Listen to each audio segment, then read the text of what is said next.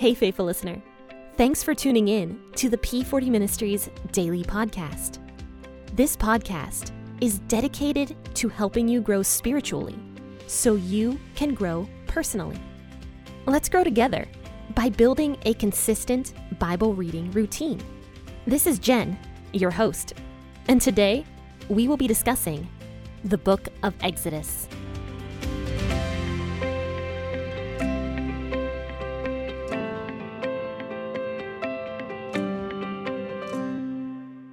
Well, hello and good morning, friends and faithful listeners. Thank you so much for tuning in this morning to the P40 Ministries podcast with your host, Jen.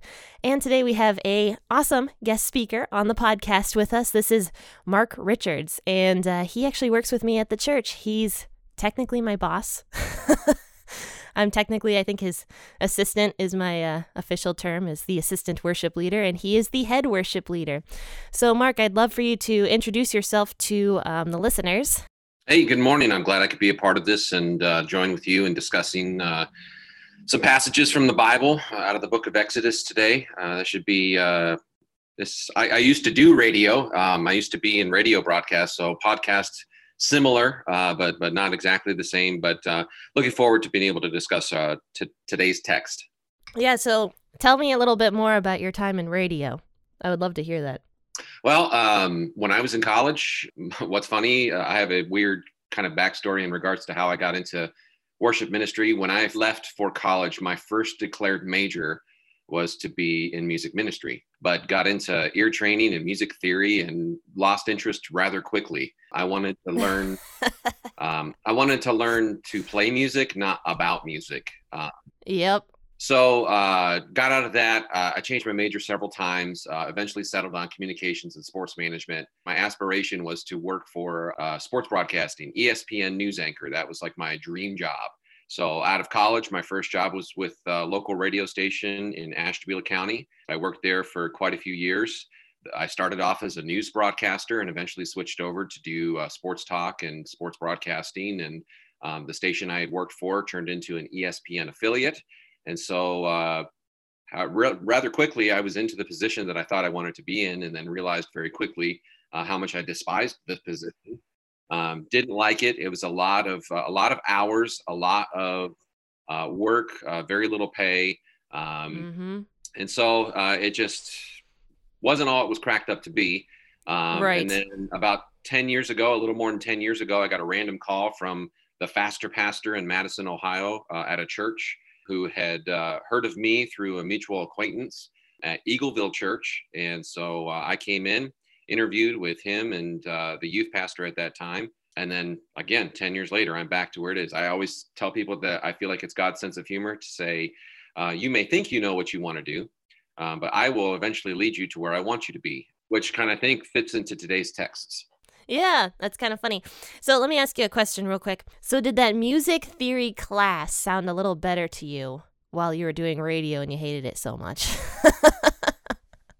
Not exactly. It wasn't even anything I was thinking about. Right. You know, when you start a job right out of college and, you know, you're trying to establish a career and things like that, you focus solely on that. It's today that I look back and think, man, I wish I would have learned all this stuff. As I try to teach people about music and things like that. All that music theory and things like that are now coming into play in my current job. And so it makes me, I don't know, not that I regret anything that I've done, but it makes me, you know, kind of wonder, man, if I had stuck this out, would I have had to have gone through some of the hangups that I've had over the years in trying to train people on how to do music. Right. Well, let's go ahead and start reading today. Today we're going to talk about Exodus chapter 14, verses 1 through 9. And Mark's going to help me out on this passage of scripture. I have some questions for him, but before we do that, make sure to grab that cup of coffee. And I will be reading out of the WEB version of the Bible this morning.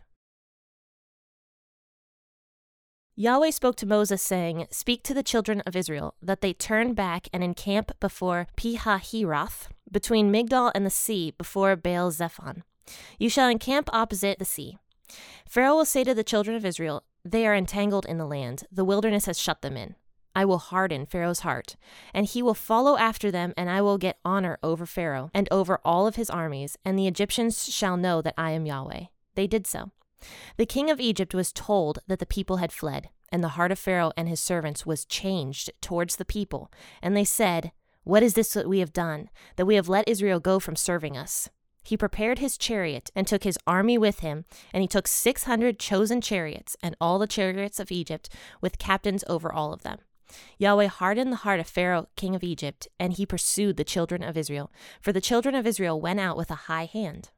The Egyptians pursued them, and all the horses and chariots of Pharaoh, his horsemen and his army, overtook them, encamping by the sea, beside Pihahiroth, before Baal-zephon. Well, that was a mouthful for me because there was a lot of weird words in this one. Don't worry, no one else knows how to pronounce them either. Yeah, true. No one does know how to pronounce them.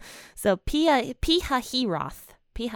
Yeah, I don't know. I say Pi-hahiroth. Pi-hahiroth. Oh, that's probably correct. I would guess that that's the correct way to say it.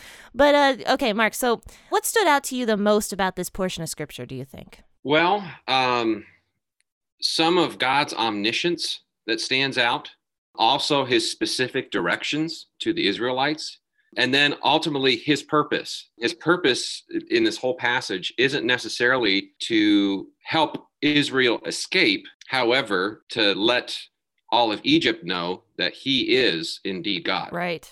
And isn't that interesting that he still, after all this time, wants Egypt to know who he is?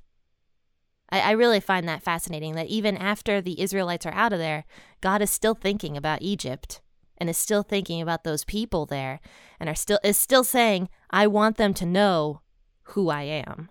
So he's not really done with Egypt at this point. And actually, kind of weird and funny story.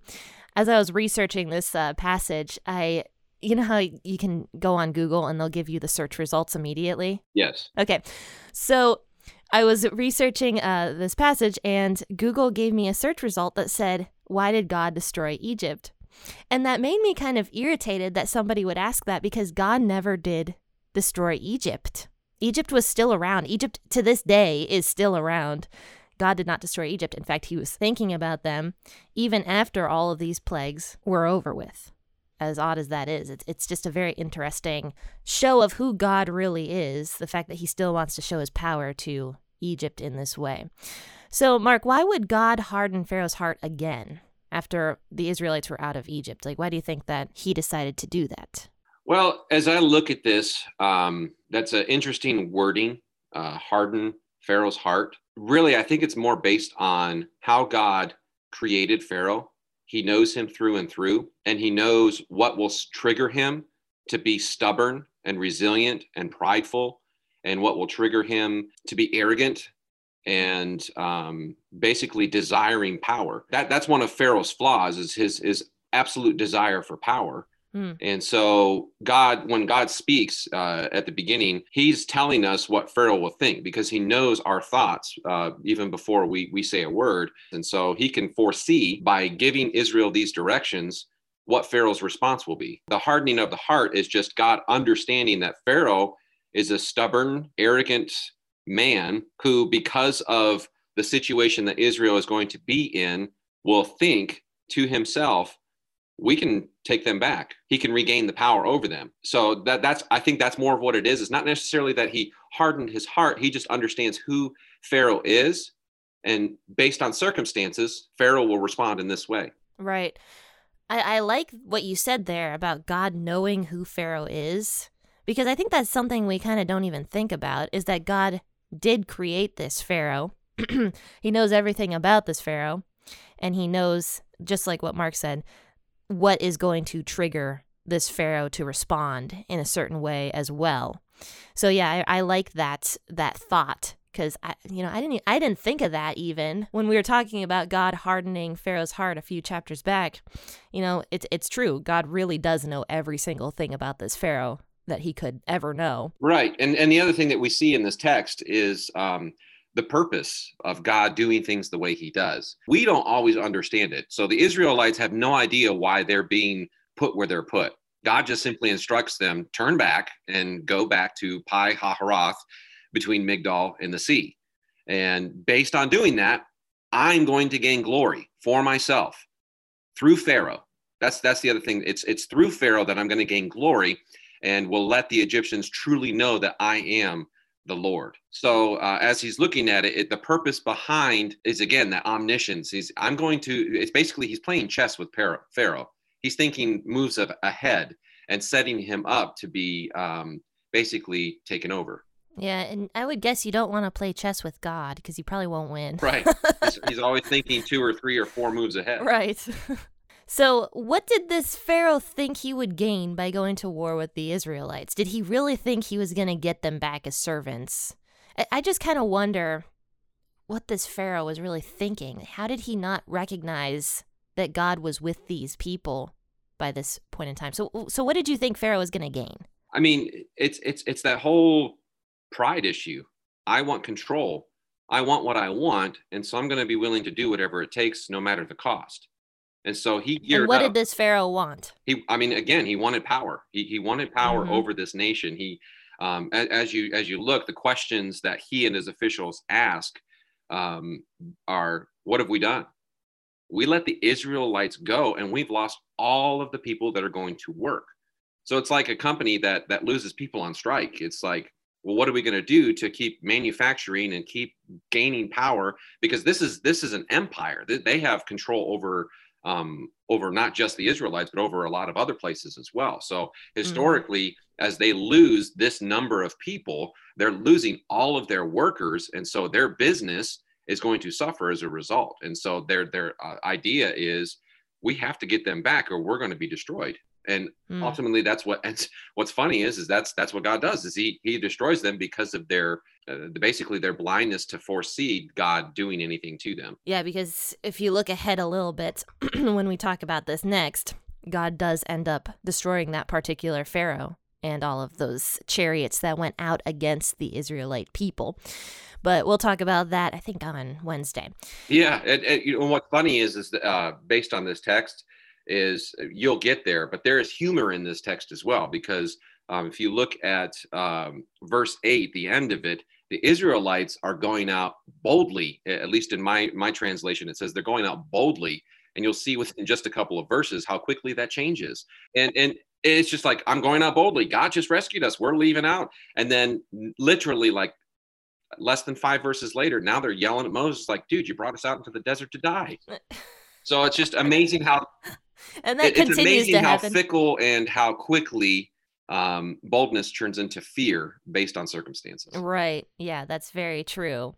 And plus, we were just talking about, I think it was Friday, we mentioned this, that God was asking the people to do a new tradition to continually remember who he was year after year after year, with the dedication of the firstborn sons and of the firstborn male animals, which was a new tradition that God wanted the people to do, to constantly remember him for bringing them out of the nation of Egypt. And yet the people forget God so quickly. Just in a few verses later, just in the next chapter, pretty much. So yes, people do have a tendency to forget God and forget who God is. And we were just talking about that the other day. We had a whole episode on that.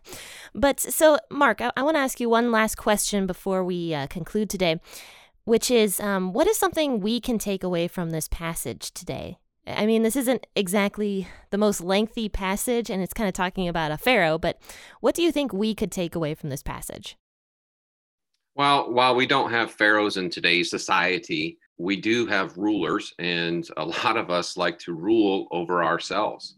Ultimately, Pharaoh's biggest flaw was this desire for power and control. And how often do we as human beings struggle with that?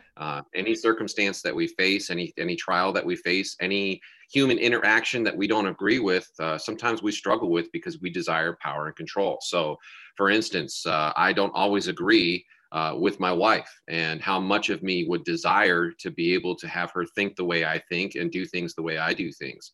Or, for example, my children, when they do things that I don't understand, or things in a way that I don't like, the reason I get angry partly is because I don't have power and control over them. They still have to ultimately come down and make a choice based on, how they view me as their parent and authority over them. I can guide them and direct them as much as I want, but ultimately it's going to come down to them making the choice to obey or disobey. And then as a result, deal with the blessing or the consequence. So there's even though this text really isn't very lengthy, there's still a lot of richness that can be taken from it when we understand Pharaoh. If you put yourself in Pharaoh's shoes, how many things do you struggle with? How many things are you stubborn about that you're not willing to give up, that God is trying to basically purge from your life? Do you trust him enough to listen to his directions and obey his commands, or are you going to simply take it as a good suggestion, but still ultimately do it the way you think is best? And we see that time and time again throughout the scriptures, don't we? About God blessing people who give up control, but God, having people have to face the consequences when they don't do that, as this Pharaoh had to do. Right. Because he refused to give up that control of these people, and he suffered the consequences because of it. I think if the Pharaoh would have just chosen to stay at home and not chase after the Israelite people, he probably would have been alive for a much longer time, I would guess. And I don't know. I mean, I really like that point about giving up the control, because that's a very important thing to do as Christians. I really do believe that. As Mark said, with his children, we are also God's children. We have that choice to either disobey or to obey. And I really appreciated that, Mark. I am thankful that you were able to come on the podcast today and talk about some of this stuff. So thank you. I'm glad I could join you as well, and look forward to being able to do this again. Who says you're coming back on? All right. No, of course. I would love to have you on again at some point, but we are out of time for today. So, friends and faithful listeners, if you enjoyed this episode, as always, please like it and share it on your social media platforms. Rate it 5 stars and write a review. And also subscribe if you want to. But also, guys, if you ever need a church and you live in the Cleveland area like Mark and I do, please feel free to drop by Crossroads Community Church and listen to Mark and I play some worship music one of these Sundays. But if you don't live in the area, tune in to Crossroads Community Church on Sunday mornings. We air our Sunday morning services on YouTube and on Facebook so that you guys can listen to them very conveniently from your home, so that it's easy for you guys to tune in and to listen to some good worship. You've heard Pastor Mike on the podcast before, and he is our head pastor, so he often does the services at our church as well. So friends, if you want a church, if you need a church and you want to tune in to Crossroads Community Church, please do so, and you'll probably see me somewhere on the stage. I'm usually singing or playing right alongside with Mark. But friends and faithful listeners, I will conclude by saying happy listening and God bless.